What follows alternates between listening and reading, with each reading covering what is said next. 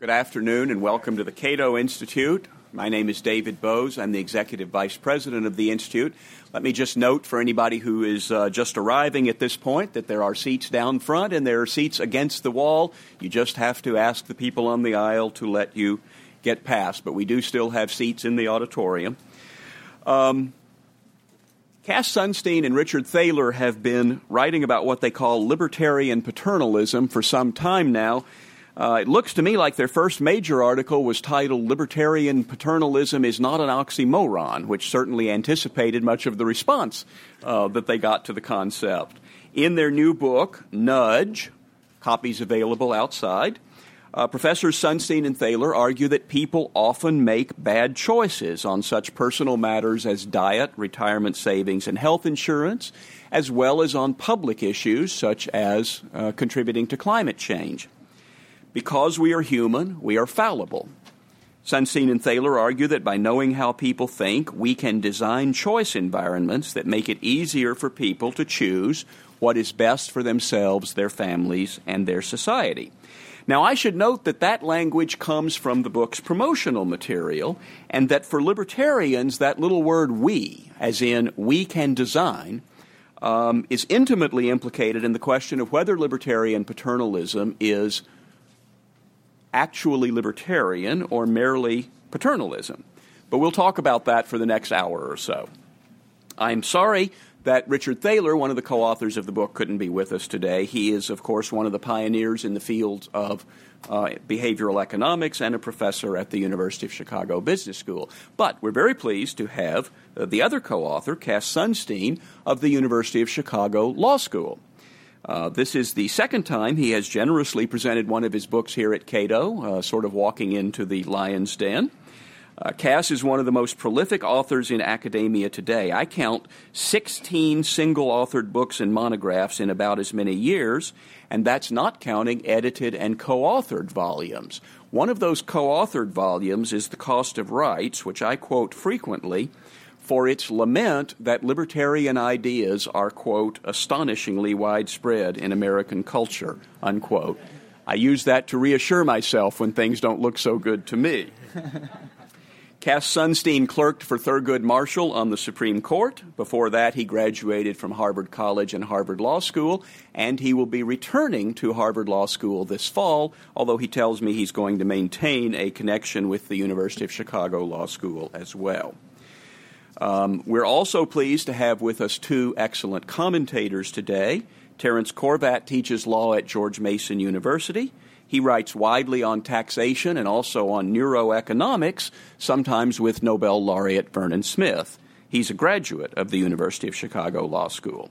And Will Wilkinson is a research fellow at the Cato Institute, where he has written about such topics as Social Security, happiness research, and income inequality. He's also become a master of new media. He is managing editor of Cato's online magazine, Cato Unbound, a regular commentator on Marketplace Radio, a widely read blogger, and the host of a show on Blogging Heads TV. We'll hear from all three of our speakers, after which we'll open the floor to questions, and eventually we'll adjourn upstairs for lunch and book signing. For now, please welcome the author of Nudge, Cass Sunstein.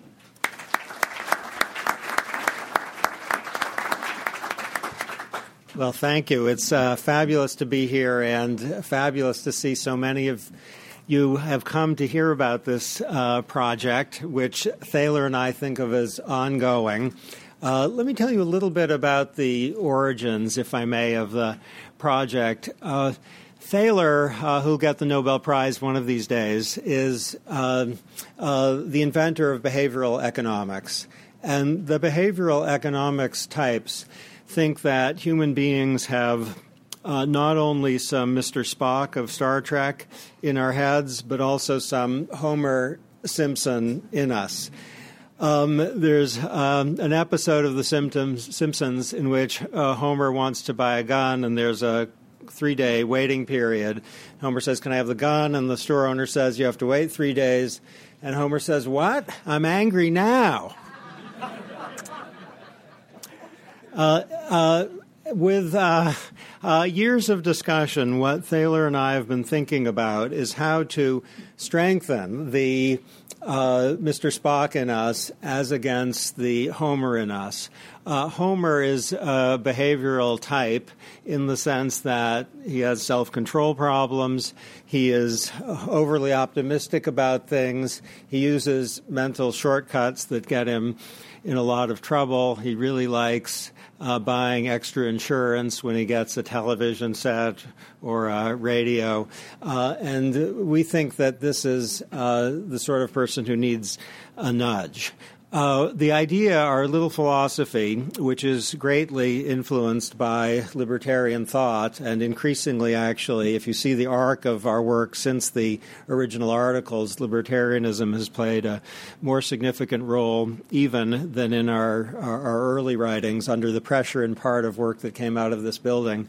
What we think with our libertarian paternalism program is that it's good to give people freedom of choice. In Milton Friedman's words, human beings should be free to choose. That's central to our project. But we also think that sometimes it's useful to steer people in directions that make their lives go better through what we call choice architecture.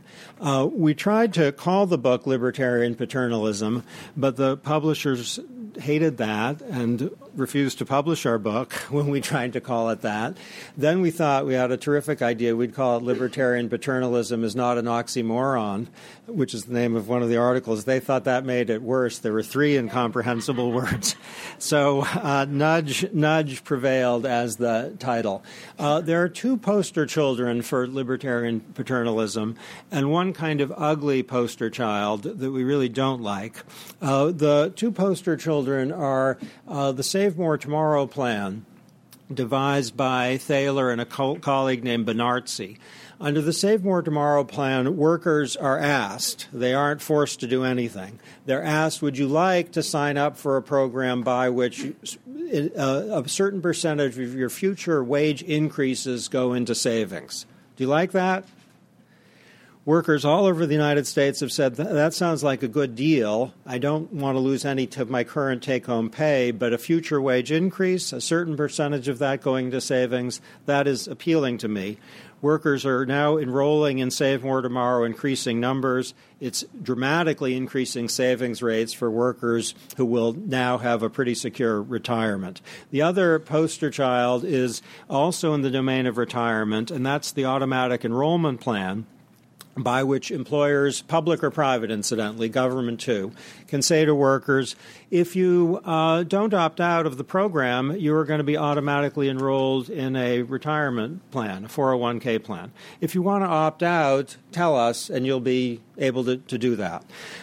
These 2 programs are libertarian in the sense that they fully maintain freedom of choice. They can be organized by private or public institutions. We're not saying that the government should require employers to have Save More Tomorrow or automatic enrollment. We're suggesting that this is a useful nudge. We thought, having failed with our 2 incomprehensible titles, of a third title called One-Click Paternalism. And for 2 somewhat insane days, we were really excited about that title, and that was going to be the title of our book, One-Click Paternalism. But no one thought that was informative, so we abandoned that. But the words are useful. By one-click paternalism, we really mean extremely low-cost opt-out for people who don't like the plan. Our bad poster child, what we don't like, is at least an important aspect of the current prescription drug plan. We're not taking on the question whether there should be a prescription drug plan. We're assuming that there's going to be one. What we don't like about the prescription drug plan is that it is overwhelmingly confusing, not just to patients but to doctors. We ourselves went on the website, which is supposed to make it possible to choose your prescription drug plan, and it turns out if you misspell one of the drugs, there isn't this Google, did you mean? There's instead a, huh, question mark. And after a few minutes on the website, we decided we needed some Xanax. but we don't know how to spell Xanax, so we couldn't get that. We don't like the prescription drug plan because it is bad choice architecture. That is an item I'm going to explain in a moment. Let's just notice that the context for choice is so befuddling in the prescription drug program that many seniors are not enrolling, and many who are enrolling are making choices that ill-suit their needs. Okay, the case for libertarian paternalism, which if it's starting to emerge, what it is, I hope, will be plain. That is, steering in directions that make people's lives go better while also making freedom of choice fully available and costless to exercise. The argument for libertarian paternalism rests really on two foundations. The first, as a first approximation of what life is like, with respect to choice, everything matters. That the design of a cafeteria has a great influence on people's food selection, that the listing of candidates in a ballot has a non-trivial impact on who people vote for, that the framing of a problem by a doctor or a healthcare official in the Medicaid or Medicare program can greatly affect choice, that the default rule in particular has a massive impact on what people ultimately do. Would you forgive a somewhat off-color, slightly off-color illustration of this? Well, some of you are nodding at least. It's not terribly off-color. This isn't about the former governor of New York or anything like that. There is a problem in the Netherlands in the airport urinals. The guys don't always aim as well as they might. And this is not unique to the Netherlands. This is a pervasive problem, though not the number one problem the world is facing today.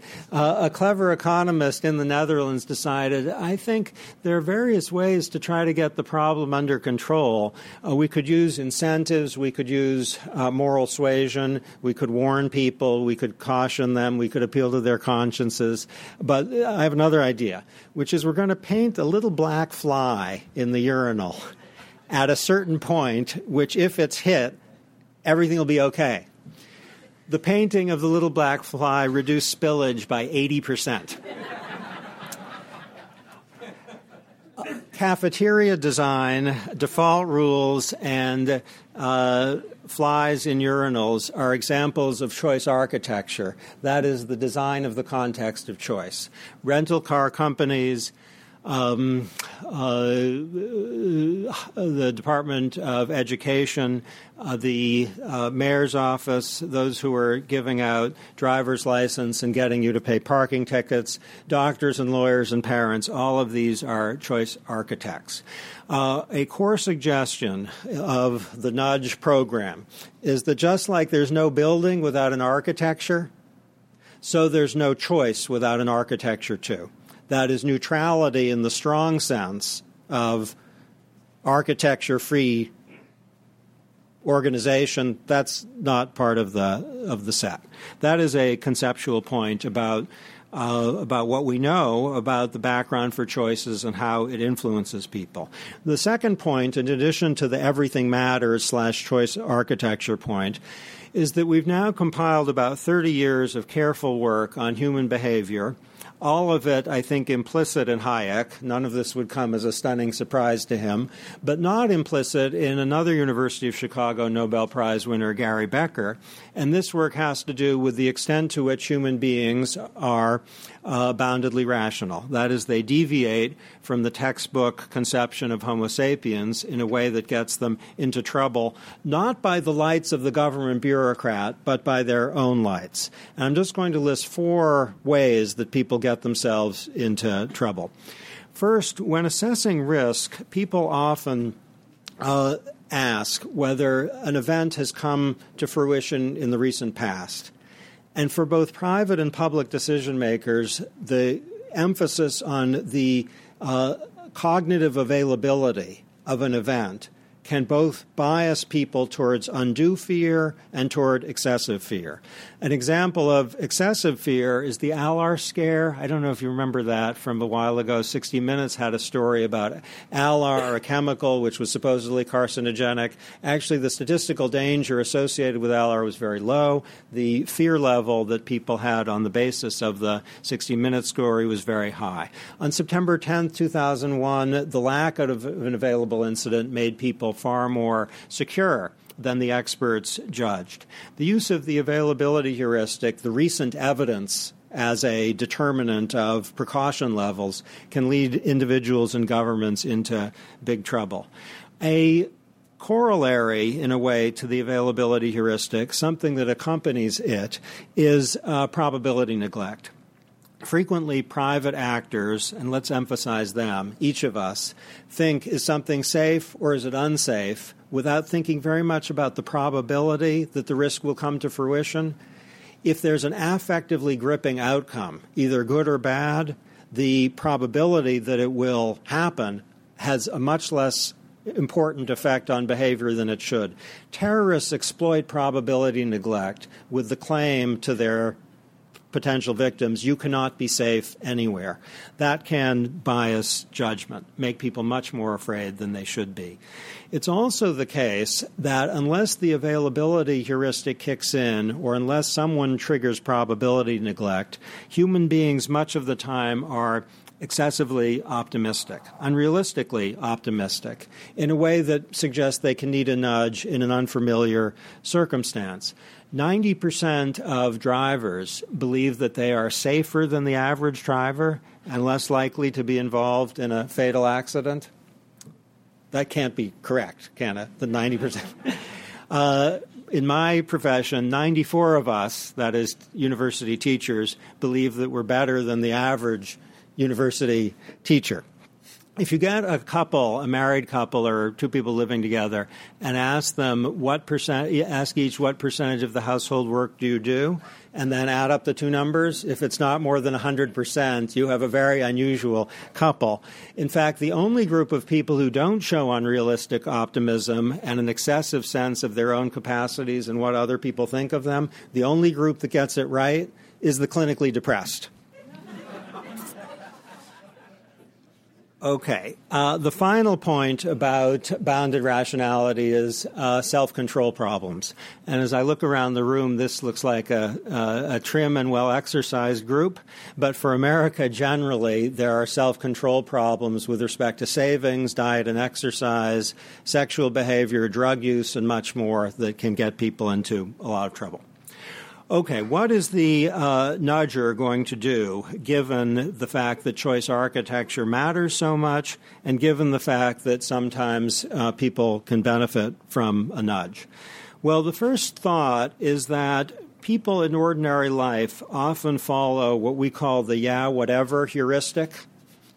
Confronted with a situation or a form or a status quo, if we're busy, we often say, yeah, whatever.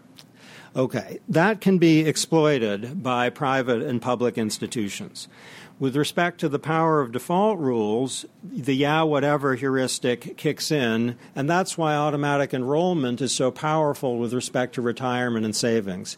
We think well-spirited private institutions, which are paternalistic in the sense that they're trying to steer people in directions that will make people's lives go better, should be much more self-conscious about sensible default rules that will help, especially in the long term. We think that the government should think about this too. The Age Discrimination Act, notably, is not a mandate or a ban. At the time of retirement, you can opt out, but you have to do it after some sort of knowing and voluntary waiver. We like the model of opt-out rights with respect to government regulation in a way that creates a not senseless default rule and lets people go their own way. Okay, I want to conclude by just saying a few words about extensions and objections. With respect to extensions, this has been about libertarian paternalism, but there is an overlap between libertarian paternalism on the one hand and libertarian benevolence on the other. I recently did my taxes. I bet I'm not the only one in the room, no matter what building this is. We did our taxes, yes. And I noticed to my dismay that I'd given a pretty low amount of money to charity. I mean, not nothing, but less than I would like. I would be very enthusiastic if either my employer or some public, private better, some private actor came up with either an automatic enrollment plan for me, which I could opt out of, or better still, a Give More Tomorrow plan. If employers, private employers, let's emphasize, devised a non-coercive, non-pressured, utterly free program by which you can give some percentage of your future wage increases to charities of your choice, that would knock up charitable giving for many of us who, because of bounded rationality inertia, give less than, on reflection, we would like. An automatic enrollment plan I would be enthusiastic for me at least, and I bet millions of American workers would like that too, so long as opt-outs and adjustments are easy. With respect to environmental protection and energy use, a big problem is that energy use and environmental harm just aren't salient to consumers. So if you run your air conditioner or your heater day after day after day, you don't have a vivid sense of what exactly you're doing until the bill comes at the end of the month, and often you forget about it or think about it insufficiently once you are running 2 weeks late, running the air conditioning or the heater 2 weeks later. A company alert to this in California had a bright idea, which was we want to make energy use salient to people, so we'll send them something called the ambient orb. The ambient orb is basically a little device which lights up red if you're using a lot of energy and lights up green if you're not. It doesn't impose any economic burden on those whose orb is totally red beyond the ordinary one. The mere existence of the ambient orb in the households that got it reduced energy consumption by 40% in the first weeks of the program. And that was a nudge. It was a nudge that took advantage of salience that is ordinarily missing. Okay, my hunch is that a number of you are mistrustful of choice architects. And we share that lack of trust. So we have two things to say to those who fear libertarian paternalism because of the second word, the paternalism. The first is that the fact that this kind of libertarian paternalism maintains freedom of choice is a big safeguard against the self-interest or incompetence or power grabbing of the choice architect. So long as one-click paternalism really means it, then we have a powerful safeguard or protection against what's most worrisome about government planning. The second and more fundamental point is not about the insistence on freedom of choice. It's that choice architecture is inevitable, not just from private actors, but from governments too. A ballot box has to be designed. There have to be rules for contract and property law, if only default rules in the case of silence or ambiguity on the part of parties. Where government does have a program in place, maybe the first best is to get rid of it. But if that's not feasible, then maybe the second best is to have choice architecture that is freedom-respecting and sensible, rather than, as in the case of the prescription drug program, basically a mess. The larger agenda here is that the United States has been caught for the past 40 years or so between Democrats in love with Franklin Delano Roosevelt and his program pervaded by mandates and bans, and Republicans having a similar, though more recent shadow in the form of Ronald Reagan and his enthusiasm for markets and freedom of choice.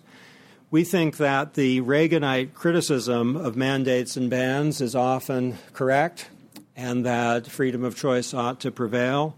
At the same time, we believe that we know enough to know that too much of the time human beings blunder and they can use not a shove, but a little assistance. Libertarian paternalism, we think, or a nudge, is a way to get the best motivations behind the Roosevelt files implemented, while also recognizing both the best motivations and the pragmatic sense of the Reaganites. I'm done. My suggestion is that libertarian paternalism is not merely no oxymoron. It is a conceptual possibility and provides a basis for constructive, cooperative proposals in countless domains of public and private law. Thanks.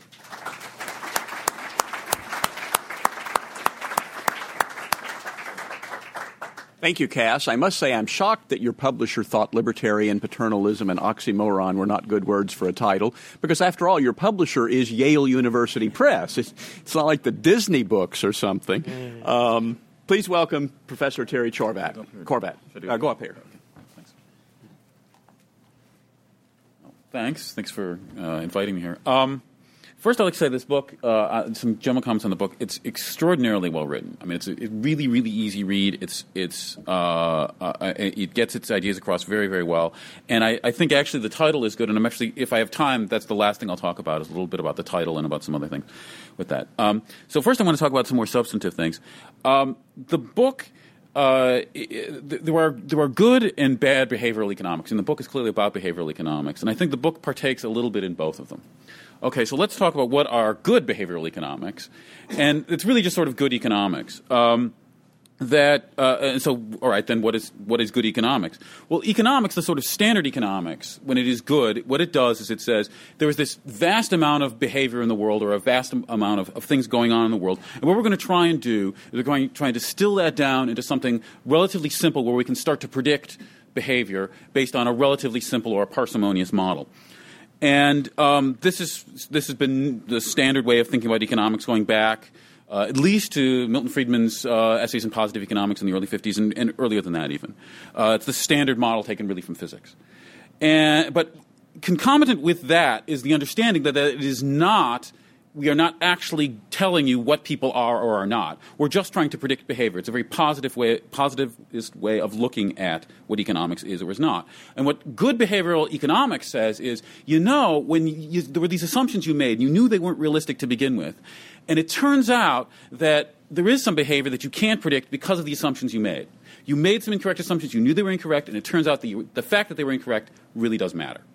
And that's when you have good behavioral economics, is to say, standard economics, you're good on some things, but you're just not good on some other things. And here, when it's at its best, is to present, here's another model which actually does predict that. So a really, really good example of it, and that is actually used quite a bit in the book, is the notion of non-exponential discounting, or you don't actually talk about, I don't think about the beta-delta model directly, but the idea is that we think differently about choices between, let's say, a year from now and a year and a day from now, as opposed to now and tomorrow. So just think about pieces of cake. There's a piece of cake you could have today and a slightly better piece of cake tomorrow, and then take that choice and then take that choice a year from now, and you make a different decision. You want the better cake a year from now, but you may say, no, I want the cake today. And so that's a really great model. That's really good behavioral economics, and it predicts lots of behavior. There's actually now some neurological evidence that this is really there, which is actually what's convincing people that it's a good model in some ways. And in fact, the Save More Tomorrow stuff and a lot of the other sort of dietary stuff that's in the book is based on that. I think that's good behavioral economics. It's based on that. It's great, and I think that part of it is something that is where the book is the most successful. And there was another part of it that's sort of in between sort of good and bad behavioral economics, which is where it doesn't actually really disagree with the standard economic models. In other words, there's a little bit of saying, geez, standard economics would say, let's give people who are the random people, let's say in the Boston school stuff that he talks about, or in the Plan D, let's give people 5,000 choices, and they have no idea what they're doing. And but somebody does actually have ways to rank things. So, for example, in the Boston schools, the Boston school plan, there were all these different schools they could choose from, and they had no real way to rank them because nobody talked about average SAT scores or average anything else. But when people found out about the average SAT scores, then all of a sudden that informed their choices. Well, standard economics would say that's fine. There's nothing wrong with that because these people have information for other people, random people in society, to find this important information. would be very costly and difficult, so they should have to provide that information. Indeed, that's exactly what U.S. News ranking systems do. That it would be very difficult for people to find out all the SAT scores, the random SAT score, the scores at Harvard or Princeton or wherever else you might want to go.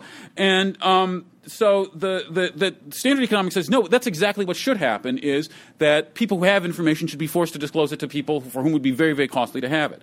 Now, so that in that sense, that particular chapter and those ideas, there's no conflict between you and Gary Becker. So I don't, that doesn't seem like it's that's going to be a big difference there. Now, when I talk about bad behavioral economics, okay, so what would be the bad behavioral economics that are there?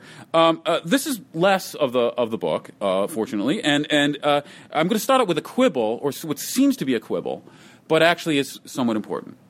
In the first part of the book, they set out discussing sort of the behavioral decision-making problems that was sort of more towards the end of his talk, setting forth where people actually have this sort of availability heuristic, and they have things like, and I'm going to talk more about prospect theory, where you have loss aversion and the endowment effect come from that. In fact, that's what Dick Thaler was probably where he got famous for behavioral economics, was the famous Cornell mug study, where people are, in fact, want to, once you get a mug, that you're willing to pay, you're going to require more to sell it than you would to buy it to begin with. And so the idea is, once you have something, you think it's more valuable than it is if you didn't have it. And that ties into things like status quo bias, and a lot of the different biases come from that.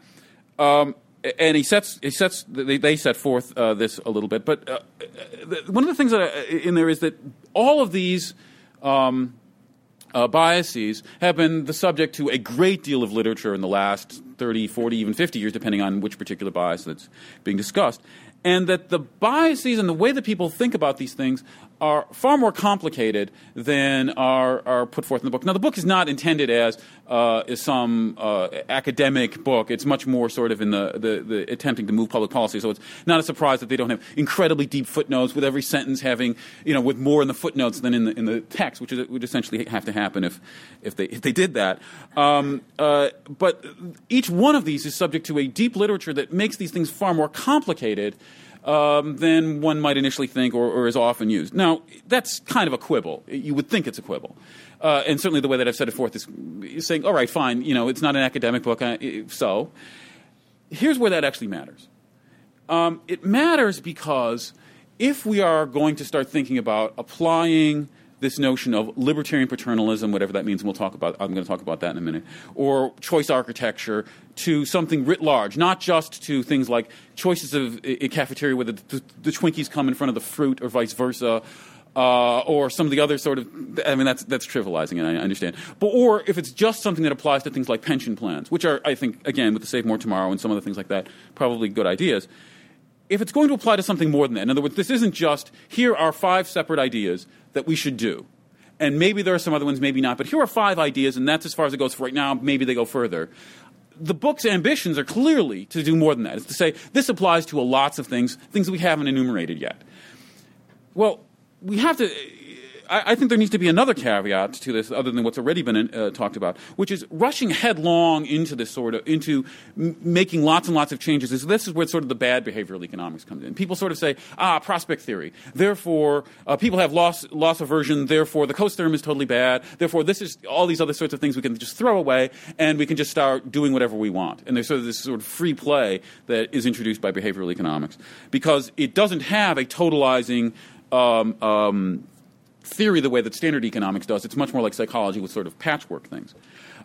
So to the extent that we are going to try and move on to beyond these sort of few suggestions and move on to something else, what we really have to have is we have to have a very, very deep understanding of what it is we're doing. That in some of these ideas, again, the sort of cafeteria management thing, fine, I'm not worried about that. The Save More Tomorrow, there does seem to be indeed, and the pension plans, there does seem to be a fairly good bit of evidence that people sort of neglect this, and they really shouldn't, right? Now, you can make arguments about that, but there does seem to be some pretty good arguments that people really should be saving more for retirement. Okay, fine. But in any sort of choice situation that you want to start to nudge in one way or another, you have to be really sure that what you're doing actually is helping people or is what you're trying to achieve.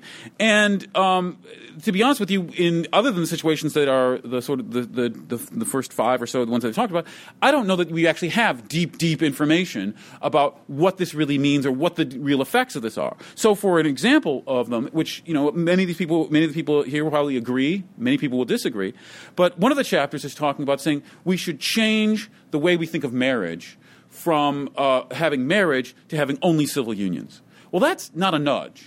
That's a huge change in the way that we think about society. You may agree, you may disagree. It's worth far more than a 10 or 15-page chapter. It's a huge change, and that's not just some small thing. It may or may not drastically alter society or not. But the thing is that saying that, we're just trying to change whether people have an opt-in or an opt-out on organ transplants or something like that, that's one thing. But when you start to go into other things, or even, for example, there's another suggestion in the book about changing the way that medical malpractice is done, that you should have an ability to contract around the inability to waive negligence. Okay, that maybe that's something, but that's not merely a nudge anymore. That's not changing the choice architecture. That's changing actual choices that are possible.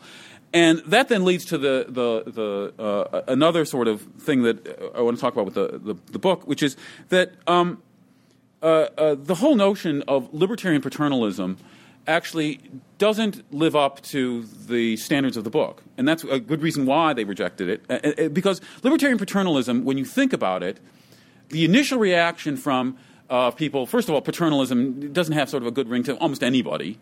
And libertarianism maybe, makes people in this room excited and maybe a couple other people. But it's about maybe 1% of the population, something like that, right? So libertarian paternalism, when people hear it, they're going to go, what? Most people, I couldn't care less. And that's the reason why, is because I assume that Yale Press wanted to sell something beyond libraries, is why they didn't want, libertarian paternalism in there. So when you think about it, what is libertarian paternalism or the choice architecture all about? It's about saying that we are trying to guide people in the right direction, sort of not exactly subconsciously, but we're trying to guide them in the right direction, and so that the initial reaction is to do the right thing. Well, if the initial reaction to libertarian paternalism from just about everybody is to say, no, I don't like this, that's not a particularly good choice architecture for it. And in fact, actually the term nudge turns out to be a far better one. It's not a perfect one. We don't live in a perfect world. But nudge is sort of like, well, what does that mean? Right? And so that when you're talking about this, I think that you were sort of forced, you were sort of part of this, seeing that nudge is in fact a better way of describing it. But when you talk then about nudges, you have to be then very, very careful that what you're in fact doing is a nudge and not something more than that. That it is not something where you are really trying to change the total structure of what is occurring in society. And that is, in fact, where where the whole slippery slope argument comes in.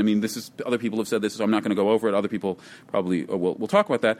But when you do things like saying we need to change marriage, or we need to change medical malpractice and the way that that's structured, and then say, well, there really isn't a slippery slope argument. When what you're doing is you're already going beyond nudges. You sort of give arguments to the other side in talking about that. So in any case, therefore the nudges and the slippery slope argument, I think, it really kind of fits together. And then finally, on the notion of on the term libertarian paternalism, I'm not sure that really even describes what you're trying to get at. First of all, when you're just talking about nudges, it's a theory of what the optimal rule of default should be in some sense. Because you're saying either on Save More Tomorrow or on the opt-in on organs or other things, that there's this notion that really what we're trying to do is just the first choice that you could possibly make, and we're trying to make that easy for you. Actually, I don't think that there is a libertarian theory of defaults. Except to the extent that defaults shouldn't be made too strong so that you can't go around them. In my mind, libertarianism, and again, people can argue about this. In my mind, libertarianism isn't a sort of an overall narrative of what the world should be like. It's merely a narrative between the government and the citizens in that society, maybe the institutions in that society, possibly between people who are outside of the society. That's, you can argue about that, but it's just a theory of the interactions between government and the society. It's not a theory of how employers should treat their employees. I don't think it has anything particularly to say about that, and a fair bit of the book is about, and the suggestions are about that. And it doesn't say much about defaults. And really, then, libertarian paternalism, to the extent that it's about that, is not really libertarian, because libertarianism doesn't have anything to say about it.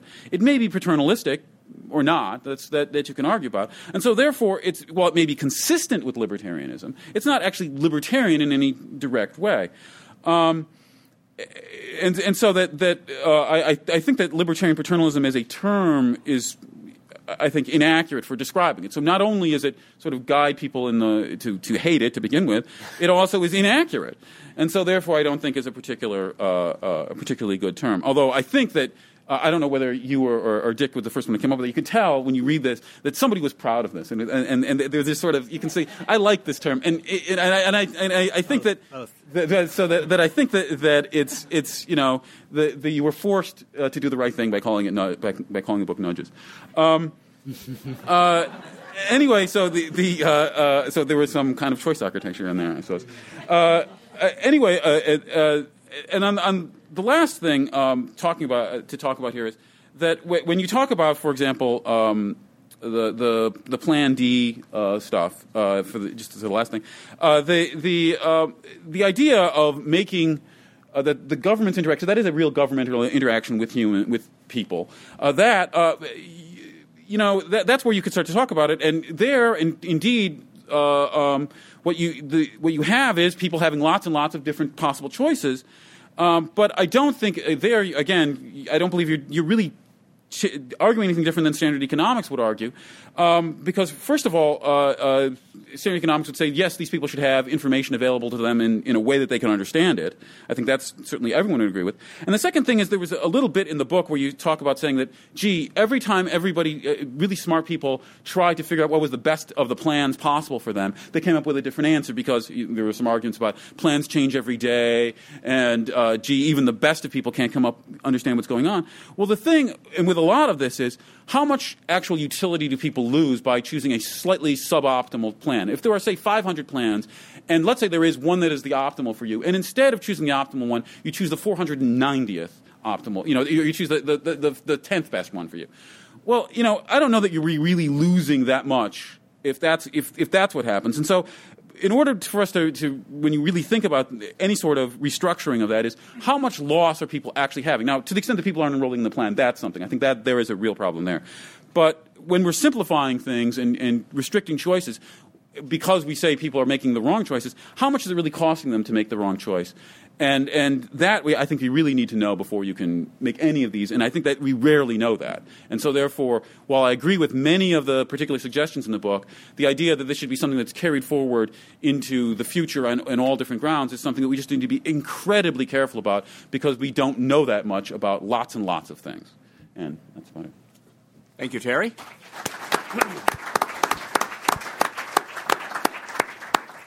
And now we'll have a final comment from Will Wilkinson. Thank you, David. Good afternoon. I am honored to share a platform with Professors Sunstein and Korvat. Let me start by saying that I'm completely delighted by how far Professors Sunstein and Thaler have come in giving some credibility to their claim that they're libertarians of some stripe. In Nudge, they come out in favor of increased school choice. They offer extremely helpful advice based on the Swedish experience about how to set up the defaults in a personal retirement account system. As Terry mentioned, they're in favor of moving to a system of civil unions and getting the state out of the business of deciding who may or may not be legally married.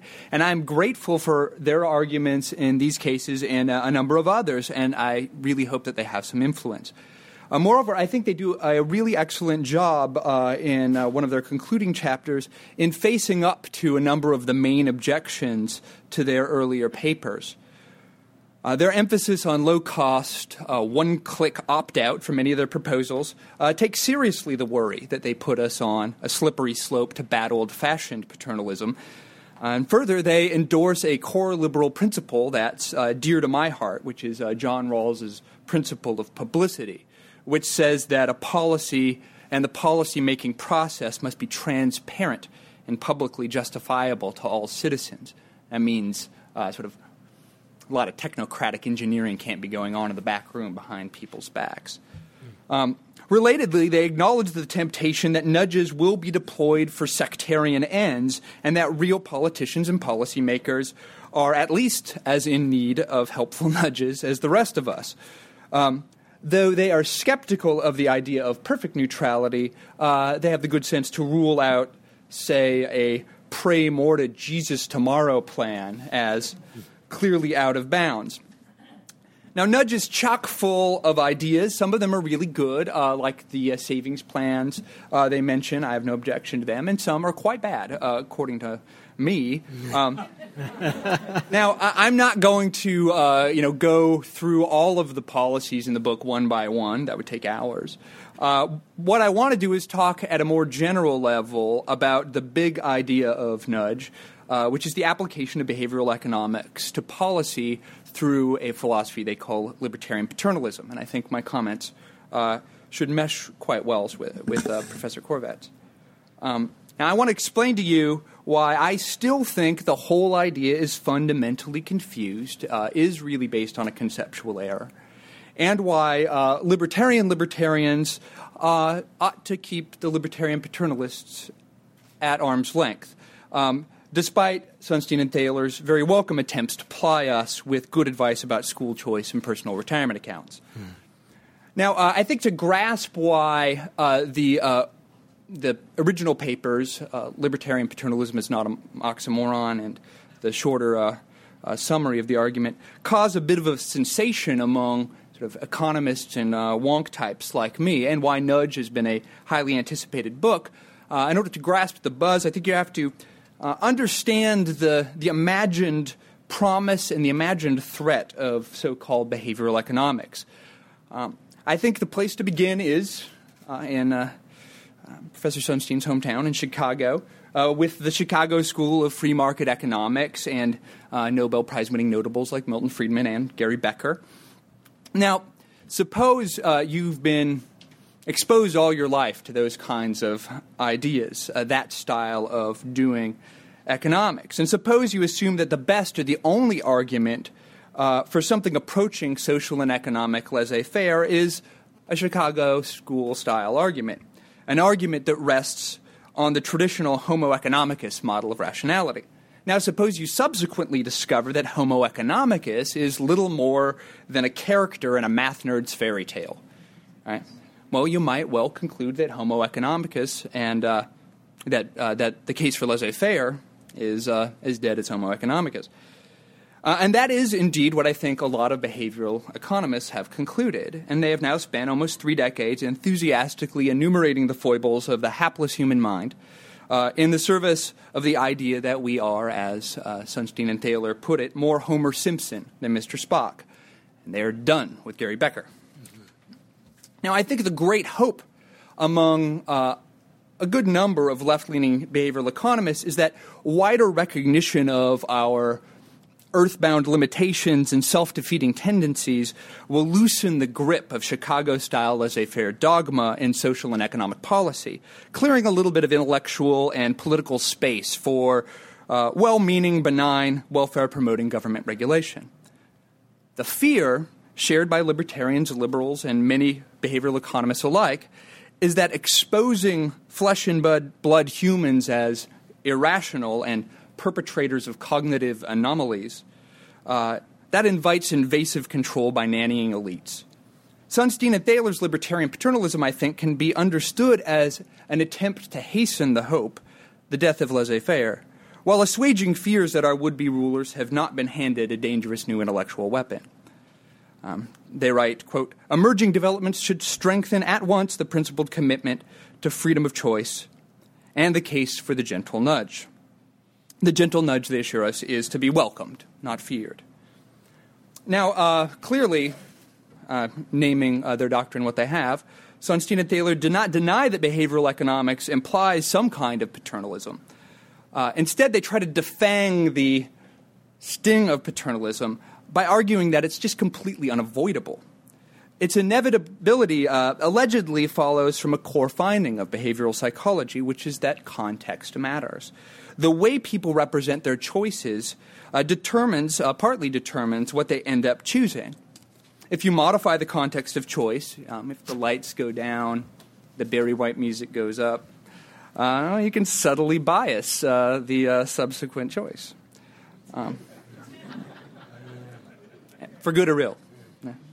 Now, to refuse to intervene in the context of choice is simply to acquiesce to the accidental biases of the status quo. And that's no way to conduct a successful seduction, and that's no way to increase personal savings rates either. Sunstein and Thaler introduce us to the notion of choice architecture, which is the practice of manipulating the context of choice in order to manipulate or nudge choosers. Choice architecture, it turns out, includes absolutely anything you might do to alter someone's environment in a way that affects their choices.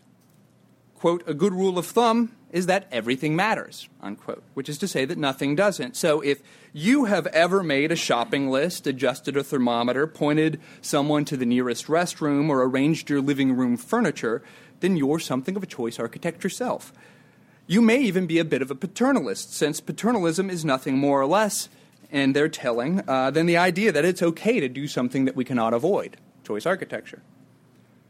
They write, quote, the paternalistic aspect of libertarian paternalism lies in the claim that it's legitimate for choice architects to try to influence people's behavior in order to make their lives longer, healthier, and better, end quote.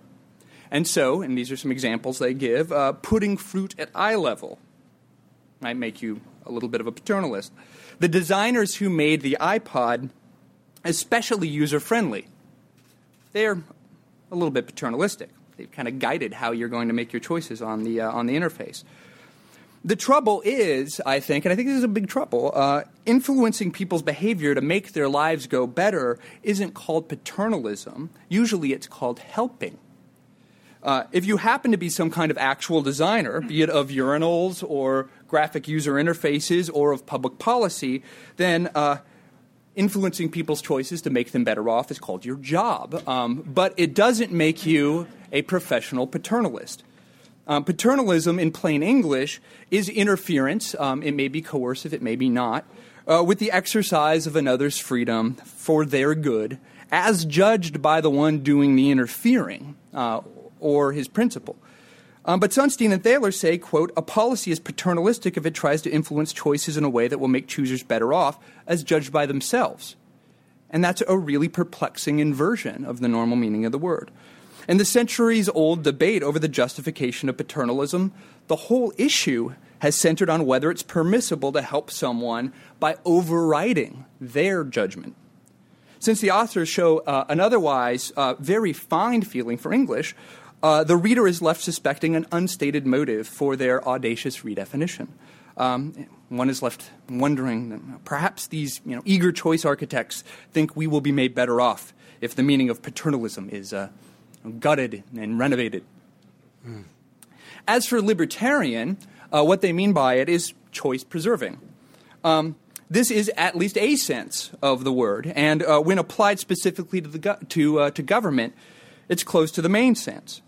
However, Sunstein and Thaler intend it to apply generally to the policies of governments and human resource directors and mothers. But a mom who keeps cookies in a high cupboard rather than not buying them at all is libertarian in about the same sense that a bossy roommate who hogs the TV remote is fascist. Since this casual use of libertarian forces a confusing distinction between libertarians like me and non-libertarian libertarians like Sunstein and Thaler, I wonder if it might be useful just to leave it out of serious social thought. I think when it comes right down to it, libertarian paternalism translated into ordinary language is just something like choice-preserving helpfulness. or more naturally, helping people without taking away their options. And you know what? I'm for it. But who isn't for that? Well, paternalists, right? That's who. They're not in favor of helping people by not taking away their choices. Indeed, Sunstein and Thaler's philosophy, when spelled out in non-tendentious terms, sounds a lot like plain old benevolent liberal anti-paternalism. The crucial schematic difference is that libertarian paternalism pictures all manner of helpful guidance, whether it's meddlesome or imperceptible, whether it's persuasive or compelled, as falling along a common gradient of paternalism. Sunstein and Thaler argue powerfully for the desirability of staying on the choice-preserving end of that gradient, and this may succeed in making some of us somewhat less nervous about standing on the gradient at all. But the deeper point seems to me to be that we are on it. There is no non-paternalism. And once that is accepted, we are left, as the old joke goes, some of you might know it, we're left haggling over the price. I would be reassured if Sunstein and Thaler had done rather more to recommend choice-preserving alternatives to currently existing hard paternalist measures.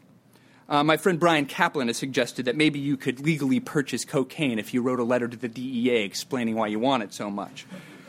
Or maybe we could get out of seatbelt laws if we, had to watch, an hour's worth of films of bloody car crashes. And surely there is a good way to preserve dying patients' ability to choose non-FDA-approved drugs and treatments. And that's just a step away from their plan to make health care more affordable by allowing patients to waive some rights to sue for malpractice. I'd think a really genuinely liberty-minded libertarian paternalist would be thinking more about helpfully reinstating choices that the state has already taken away. And I have to say that some of their proposals do make this libertarian a little bit uneasy. They suggest that we could increase the supply of transplant organs in the United States if we presumed that people want to donate instead of treating non-donation as the default. As they point out again and again, you've got to have some default. But default rules can carry a great deal of normative and symbolic content in their own right. And presumed consent about organ donation seems to me to be at odds with libertarian intuitions about self-ownership. To me, it seems to say your body presumptively belongs to the Commonwealth, and you must take special action to use it as you and your family wish. And this sort of thing makes me wonder if the very existence of such default rules biases subsequent political deliberation against alternative and more thoroughly libertarian policies, like legalizing markets in organs and tissue. Individual choices made again and again create habits, and coordinated patterns of individual action create norms. Focused, concerted choice architecture can not only nudge us to do what we already want to do, but over time it can shape what we want, shape the social context and meaning of our choices. By modifying the local context of choices, the architect can systematically affect the global context of future choices. So I would object quite heartily, if President John McCain, for example, implemented a libertarian paternalist policy of opt-out national service. Right? And the reason I would be so annoyed by it is that the default rule, again, seems to contain a kind of meaningful content that cuts against liberty. If allowed to stand, such a policy could help shape norms and individual preferences in a direction antagonistic to the value of autonomy. Soon enough, we might find ourselves asking why one should be able to opt out at all. The paternalist nudge may leave the choices open, but accepting the legitimacy of certain nudges may imperil liberty. Now, I think most of this is just a problem with what I see as the strategic reframing of the terms libertarian and paternalist. But suppose we reject that reframing and what it seems to imply. Suppose we just think of their philosophy as what it seems to me to be, if put in plain language, choice-preserving helpfulness. What's left? Well, the idea that we should try to design policy so that it will make people better off merits a nod and also a yawn. The idea that we should use what we know about people in order to make our policy better also cannot be wisely contested. And to the extent that policymakers really are misled by unrealistic economic models of rationality, then they should cut it out and bone up on psychology. Behavioral economics is a truly weighty intellectual contribution. It tells us a lot about human nature. It tells us a lot about what policies will and won't work. Everybody has always said that we should define to try to determine policies by looking to how people will respond to incentives, and this gives us new information about how people do represent and respond to incentives. But it's really hard for me to see in all of this a game-changing paradigm shift. It's very hard for me to see what they call in their concluding chapter a real third way. So I give my hearty endorsement to choice-preserving helpfulness, but I don't see how it's really changed things much at all. Thank you.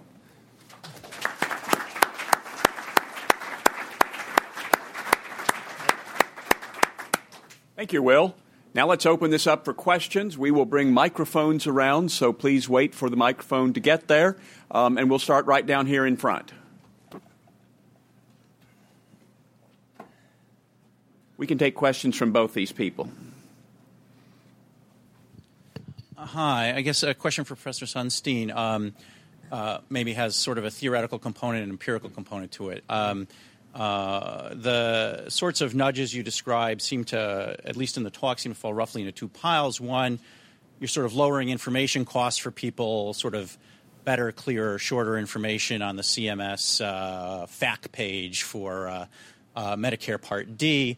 And some of the others seem to fall into a pile where there's an assumption that there's some fixed small number of possible default assumptions, and there's some substantial social benefit which accrues to making A rather than B or C the default.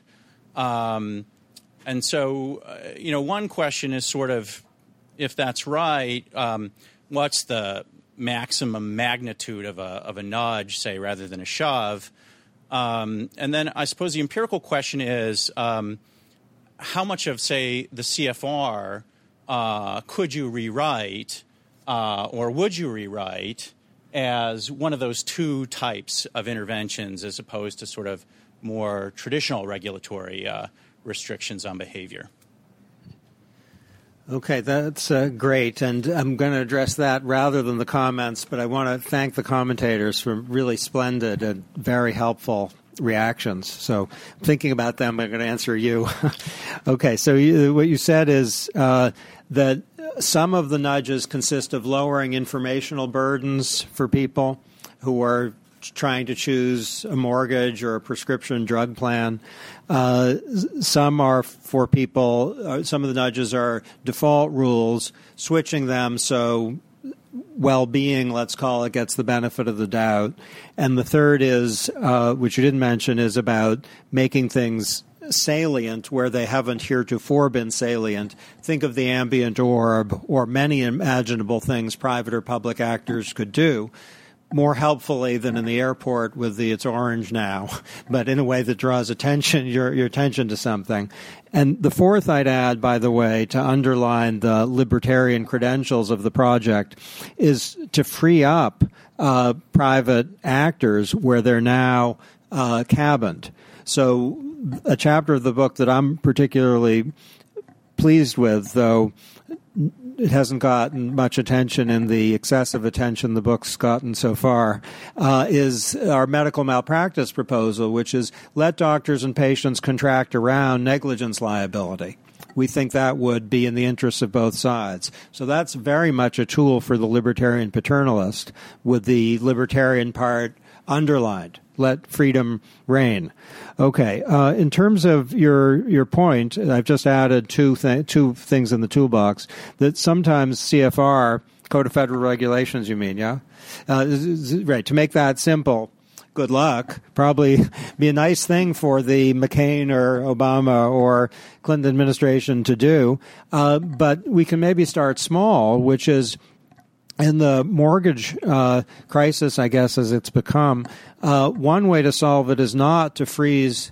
See, the Hillary Clinton just did that because I'm criticizing her proposal, and then she got embarrassed and the light came on. So one way to respond to the mortgage crisis is not by freezing rates, even temporarily. One way to do it is to, and this is, I would say, a libertarian paternalist approach, and if we want to call it choice-preserving helpfulness, fine by me, is have a requirement that and this is a requirement, that the mortgage disclosures be intelligible rather than endless, so that people can take advantage of the market pressures that will undoubtedly kick in once we have a 2008 version of the old and now hopelessly anachronistic Truth in Lending Act. So the simple point is, where things are really, really complicated in a way that causes exploitation of people's cognitive imperfection rather than correction, as sometimes markets do, then we have a case for transparency. So the idea is the lowering information costs, you can do that, and if the market isn't doing it already, then that's a nice libertarian paternalist tool. No mandates. Okay. Thank you. To the co-authors, I wanted to ask you, what was the motivation overall for the book? Did you expect that there would be professional behavior modification specialists such as psychologists or people working in the penal system or working in homeless shelters might benefit from this as well? And who do you feel the major market is out there? Because there are so many academic books that deal with this topic. What did you see as your niche? Okay, thank you. I don't see any book like this, which means that it's the worst of its kind. And I'll tell you why I don't see any book like this. There now is a book called Predictably Irrational by a guy named Ariely, who's a quite good psychologist. He's kind of a successor of Thaler. He's a second or third generation Thaler. And that is a little like us in the sense that it talks about bounded rationality and human imperfection. And as we went around to the non-university press publishers, as we did on a day I much enjoyed in New York, though my co-author didn't, we went around to the non-university press publishers saying, do you want this book on libertarian paternalism? And they said, well, we kind of want one on predictably irrational or human foibles or how people deviate from Homo economicus, though they didn't use that word, how people screw up. Thaler and I, of course, agreed, thought, I don't want to write that book. That book is a distillation of 30 years of academic articles. What we want to do is make a contribution to private and public organizations and maybe a little self-help so that people can have better lives. So the nudge title is, the subtitle is Improving Decisions About Health, Wealth, and Happiness. That's the goal. I guess the more grandiose way to put it is, when we say the real third way, maybe that doesn't work, but we truly do mean that. So the suggestion is that we've had Rooseveltism, and it's done some good and some harm. We've had Reaganism, and the same is done, some good, some harm. There are tremendous opportunities, we think, for avoiding command and mandate and for making people's lives go better. And to say that help is kind of a yawn word is undoubtedly true. But we now know a lot about how to help. I invite the commenters to jump in when they want to, although what was your motivation for writing the book might not be the best question for them to contribute. Okay, one over here, and then the next question in the back there. Yes. On the aisle, go on. Roger Pilon, Cato Institute.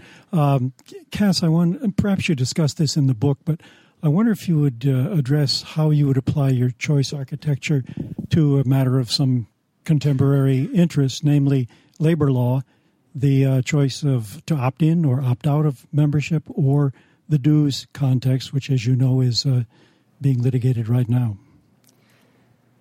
Okay, my general view of labor law is that what we want to do is maximize individual liberty while handling also three problems: collective action problems, lack of information, and bounded rationality of the sort that Terry referred to. So the orientation is freedom, except when you have one of those three things. If you have a collective action problem, you might need a mandate.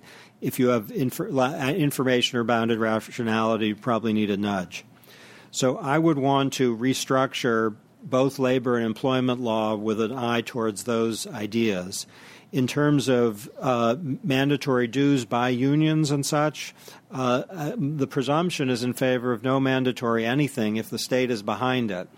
And we need to know whether there's a genuine collective action problem which the state is solving with some law.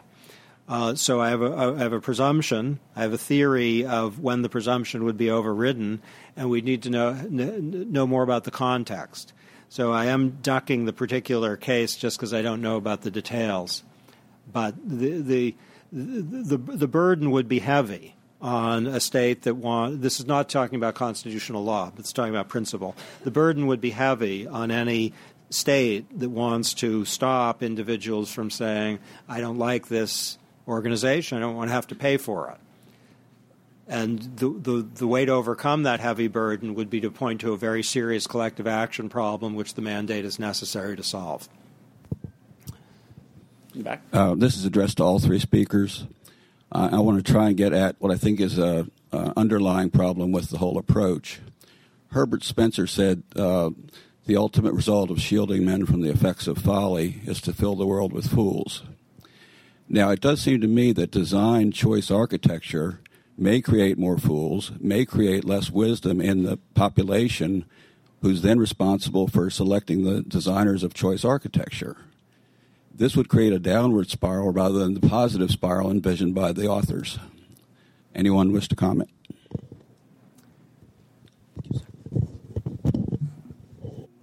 Well, there's truth in it, what you just said, and there's important truth that you might worry that extremely effective choice architecture will stop people from learning and taking care of themselves.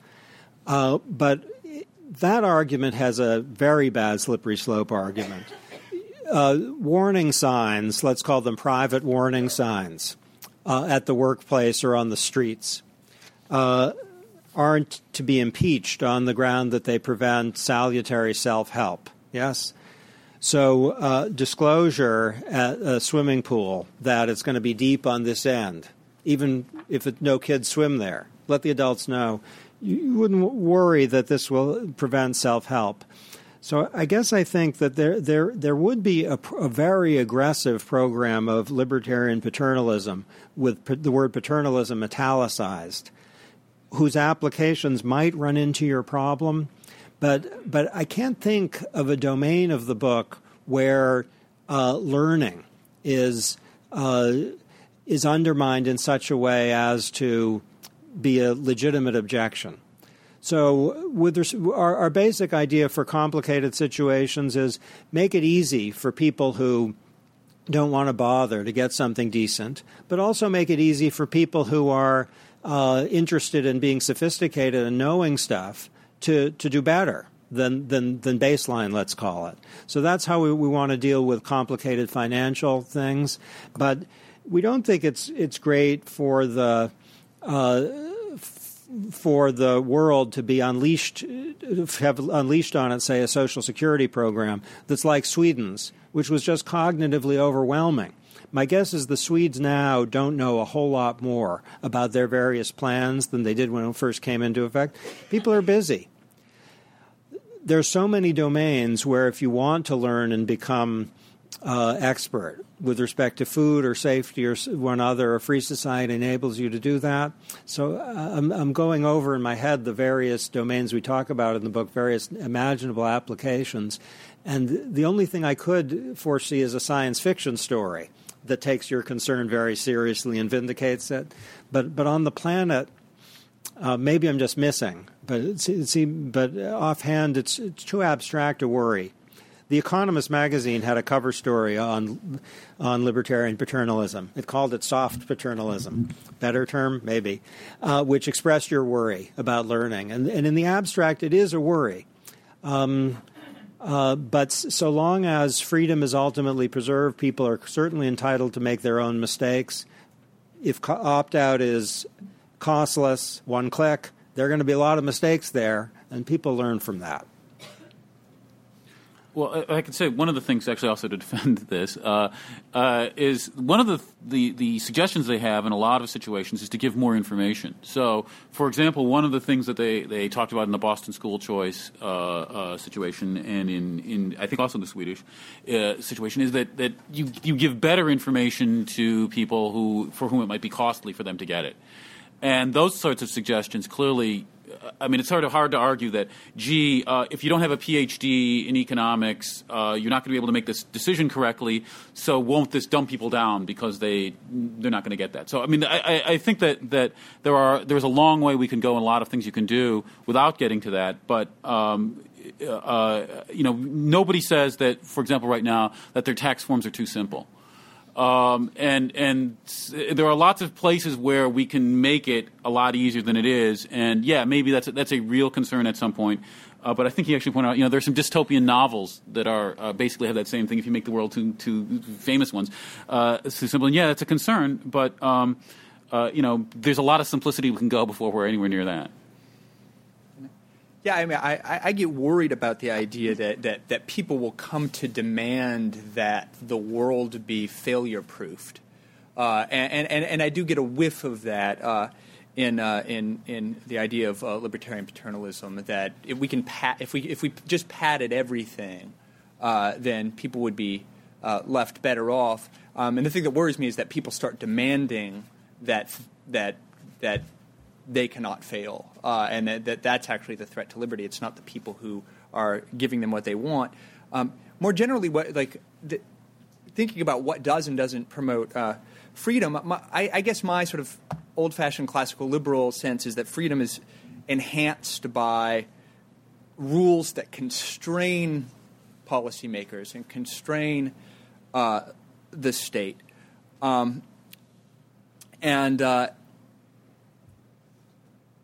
But they seem to just be adding a little bit of extra technology that gives that encourages one more range of freedom for policymakers, and there's very little in it that actually creates a constraint. What they're depending on is people sort of accepting the choice-preserving norm that they endorse. But I think part of the point of history is that you do need some sort of structural barriers, and you can't be depending on mustering everybody's sympathy in the direction of preserving choice. The very general choice architecture, the Constitution, so on and so forth, has to be designed in a way that it makes it difficult for authorities to meddle. Okay, right here. On the corner? Right. And then we'll take the microphone over to the two people by the door, and let's try to get all those questions in.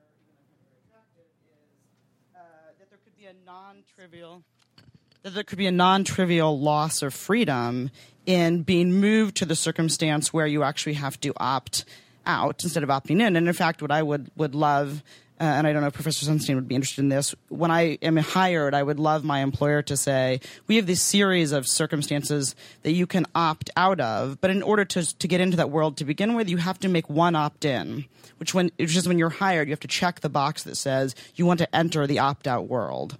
In a way that preserves, I think, what classical liberals would conceive of as the starting freedom, which is the freedom not to have to make the choice to say no.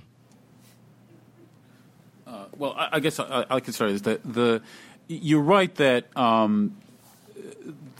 when you talk about sort of classical liberalism and all that the idea there are certain presumptions about what government should or shouldn't do. Although some of the stuff here is, say, for example, the opting into the pension plan or not opting into the pension plan. That's sort of you're going to get paid. How do you want to allocate the payment? It's sort of not clear to me how that should work. But I do think that there is a real concern that you're talking about here, and that is a concern that I've expressed and Will actually expressed better than I did. That by having sort of lots and lots of these different opt-out, opt-in, you do make it more difficult for people, and you do actually start to change the way people think about their relationship with government and the government's relationship back. And that does start to cause some problems at some point, where if it's just sort of a simple, are you going to put the Twinkies in front of the fruit or something like that? I mean, that's not so much. But where you are starting to talk about, say, organ transplantation, that is something that people actually care about. And even in the book, they show that there are a significant number of people who don't want their organs to be available. For them, it's probably a bigger thing that their organs are used than if for someone whose organs aren't used when they wished them to be used. So there actually maybe is some argument for having the opt-in, opt-out for one way or the other. And it does change the relationship between that. It's not necessarily a libertarian theory, but I do think you're right that it does have some effect on the way that the government interacts with individuals or their employers, because some of the stuff is employers, employees, and the way that's set up does have something, and it may also make you like or dislike your employer more. For example, when you get there and there are all these things, and in order to get something reasonable, you have to file 5 pieces of paper or 10 pieces of paper, you're going to like your employer a whole lot less. And that maybe has something to do with why people don't like the IRS too. So that ultimately these things do have some real effects. It's just I don't know that they're libertarian per se, and that's. I think we're running out of time, so let me take the 2 questions here, and then we'll have a sort of wrap-up response. As a quick preface, I wonder whether Will hasn't sort of identified the potential, game-changing effect of the nudge paradigm, which is if we're to become widespread, it might make it easier for us to revisit existing paternalism and sort of, ask how could we nudge people away from bad outcomes without actually having these sort of full bans. My question is for Professor Thaler, because I just wonder whether there isn't a tension between 2 elements of your argument. On the one hand, call Professor Thaler. I'm sorry. He's probably available. Professor Sunstein, which is that it's on the one hand, it seems that we think that these sort of cognitive biases are sufficiently severe that you expect that in many cases they lead people to make choices to their own significant detriment, risking tenure in old age so they get a few more trips to the theater or something when they're younger. So this is sort of a fairly serious problem. On the other hand, we are not meant to worry about self-dealing on the part of the architects because, of course, as long as the option to opt out exists, their ability, I guess, to sort of extract benefits either for themselves personally or to steer society in their own preferred direction in the name of doing it for the benefit of others is hampered. And it seems like these 2 are in conflict. If your premise is correct, then actually the architects have a fair amount of leeway, and then indeed people will sort of, in a bovine way, accept fairly significant burdens before they realize that it's in their interest to opt out. And one more. I hope this doesn't tread over ground we've already covered, but my question is about when does choice architecture sort of shade into information architecture? Because a lot of you talk about, for example, the Truth in Lending Act, and when you sign a mortgage, you get these 97 pieces of paper precisely because the government wanted to give people as much information to make the choice as possible, and so they have to disclose sort of every potential problem. And what ultimately happens, right, is that people tune that out and they don't read any of it. And that's part of how we got into the problem that we're in now. And so if you've decided that what direction people should go into and you want to give them the information just to make that choice correctly, don't you get into a situation where you're starting to restrict the amount of information that people have in order to nudge them in sort of the correct direction? Okay, there's so many good points there. So let me try to be quick. On the last one, information architecture is a form of choice architecture, and it should be behaviorally alert. So you could imagine information architecture which is overwhelming or skewed or something. And I think that we have really terrible information architecture in multiple domains in the United States, that it should be better. I don't think one thing that I think you think, which is that there's a fully neutral way of providing information. One thing we've learned from the 30 years of social science research is that any disclosure has framing behind it, and that will have an effect. So there is a species of neutrality, but the kind of global neutrality that the standard economists talk about, that just defies human reality. Okay, so we want good choice architecture and information architecture. I like the phrase, is a species of that. Okay, the earlier question by the guy who subsequently went to the bathroom. That was. Oh, and then sat down. Okay, that was it. Sorry, apologies. That's actually it raises an excellent point, which is you could imagine domains in which the risk of government self-dealing is sufficiently severe as to outweigh the risks of human error by the person on whom the choice architect is acting. So we could imagine an area of a governmental plan, let's say for a cooling off period or something, where the risk of manipulation or incompetence or something means just forget about it. And a tremendous economist named Ed Glazer at Harvard has a criticism of our paper, which is very much a paper version, very much along your lines, saying that the risk of market error is smaller than the risk of government error. You could imagine various reasons this would be so. Okay, I don't have a global response to that. I think it's right in some contexts. Context by context, the suggestion is for in many domains, the cognitive error, the stakes are high.